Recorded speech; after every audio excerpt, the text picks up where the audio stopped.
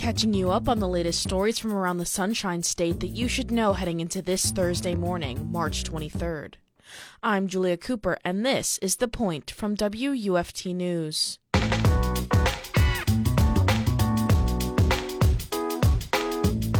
Amidst political efforts to address public education reform, some are focusing on the study of liberal education. I spoke with Stanford University's Hoover Institution Senior Fellow and University of Florida Hamilton Center Advisory Board member Peter Berkowitz on the changing state of liberal education in public school settings in Florida. You recently gave a talk hosted by the Hamilton Center on the value of liberal education. Can you go over what is liberal education and why is it important? Well, liberal education is distinct from vocational training, professional education, including law, medicine, and graduate school training. All those are designed specifically to fit you for a job. In contrast, liberal education aims at preparing citizens to enjoy the benefits of freedom and to shoulder the responsibilities of freedom. What does liberal education look like right now nationwide in public schools, whether that be in K through 12 settings or on a university level? In a sense, all education in a free society, as you suggest, should be liberal education from the earliest grades to its capstone liberal education colleges and universities. I myself am quite worried about the state of liberal education throughout the country because I see it as increasingly politicized, as increasingly about promoting a distinctive set of a distinctive political program rather than in the early grades teaching students how to read, write, and do arithmetic, eventually teaching students history and literature, and then in college, along with their majors and specialty, exposing them to the great works, again, with the purpose of furnishing their minds and at the same time teaching them how to see issues from a multiplicity of sides, analyze them, and arrive at their own judgments. And talking about Florida specifically, how do you feel about recent political action and the proposal and passage of bills like HB 999 and the Stop Woke Act are changing the way that liberal education is handled in the state? Well, I think Florida's Governor DeSantis has done more on behalf of education than any governor in recent memory. I think much of the legislation, the proposed legislation, has been designed to actually remove politics to the extent possible, remove not the study of politics, but the politicization of the curriculum. That is the determination to instill in students a single point of view, a single perspective, a single set of conclusions about politics. I think Governor DeSantis is moving in the right direction. However, I do worry that the Stop Woke Act and House Bill 999 in some limited respects go too far, especially in the view that it's proper for the state of Florida to prohibit professors from teaching certain ideas.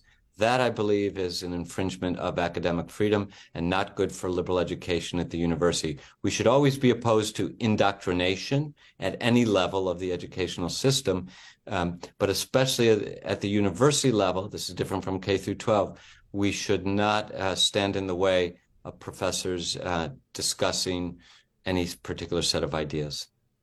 Let's also talk about the Hamilton Center a little bit. What were your thoughts on the creation of this new curriculum?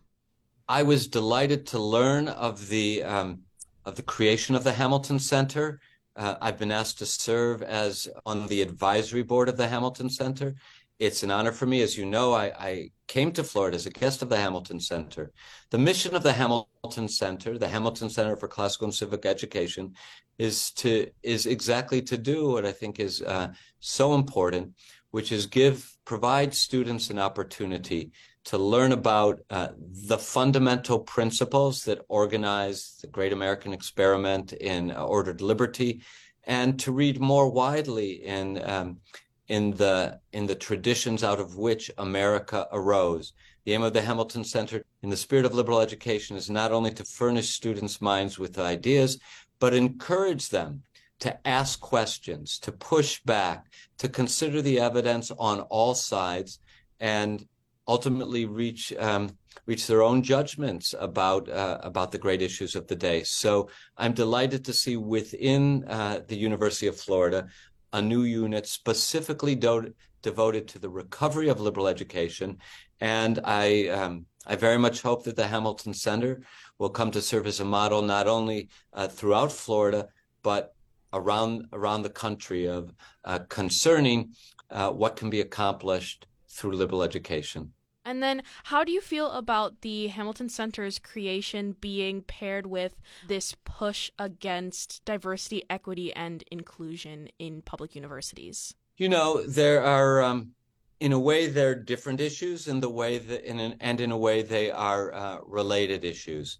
That is, the Hamilton Center is an educational unit, again, devoted to study of what America is and the larger civilization of it's a part. To the extent that diversity, equity, and inclusion initiatives put some other good ahead of education at our educational institutions, I'm quite worried.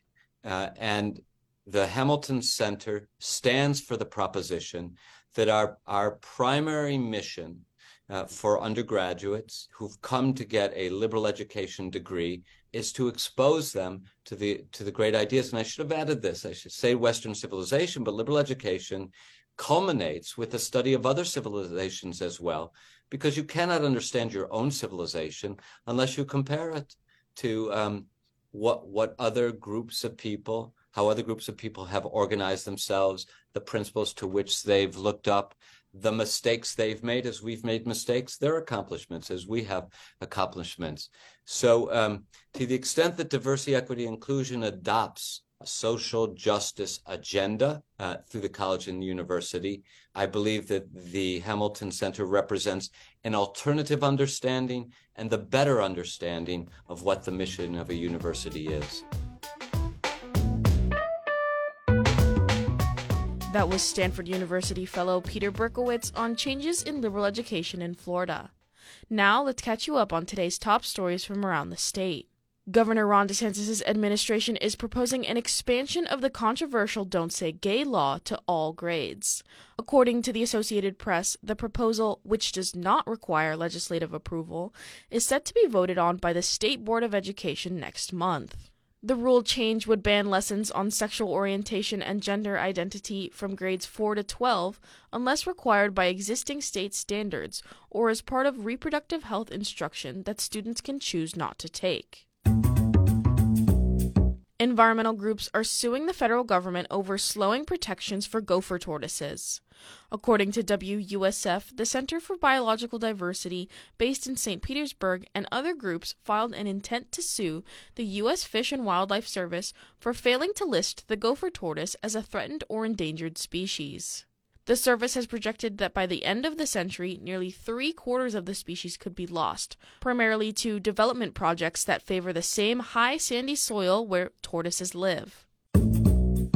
A proposal removing fentanyl strips from Florida's list of banned drug paraphernalia is now on its way to a full Senate vote after clearing a final committee. According to Florida Politics, in 2020, more than 6,150 people died from overdoses involving fentanyl, which is a synthetic opioid 50 to 100 times stronger than morphine. Fentanyl test strips are regarded by the CDC as a low-cost method of helping prevent drug overdoses. SB 164 has received large bipartisan support since it was introduced. However, comments objecting to the bill came from Gainesville-based Republican Senator Keith Perry, who suggested that the bill could inadvertently give dealers of illicit drugs a new way to measure how much of the substance they put into their products.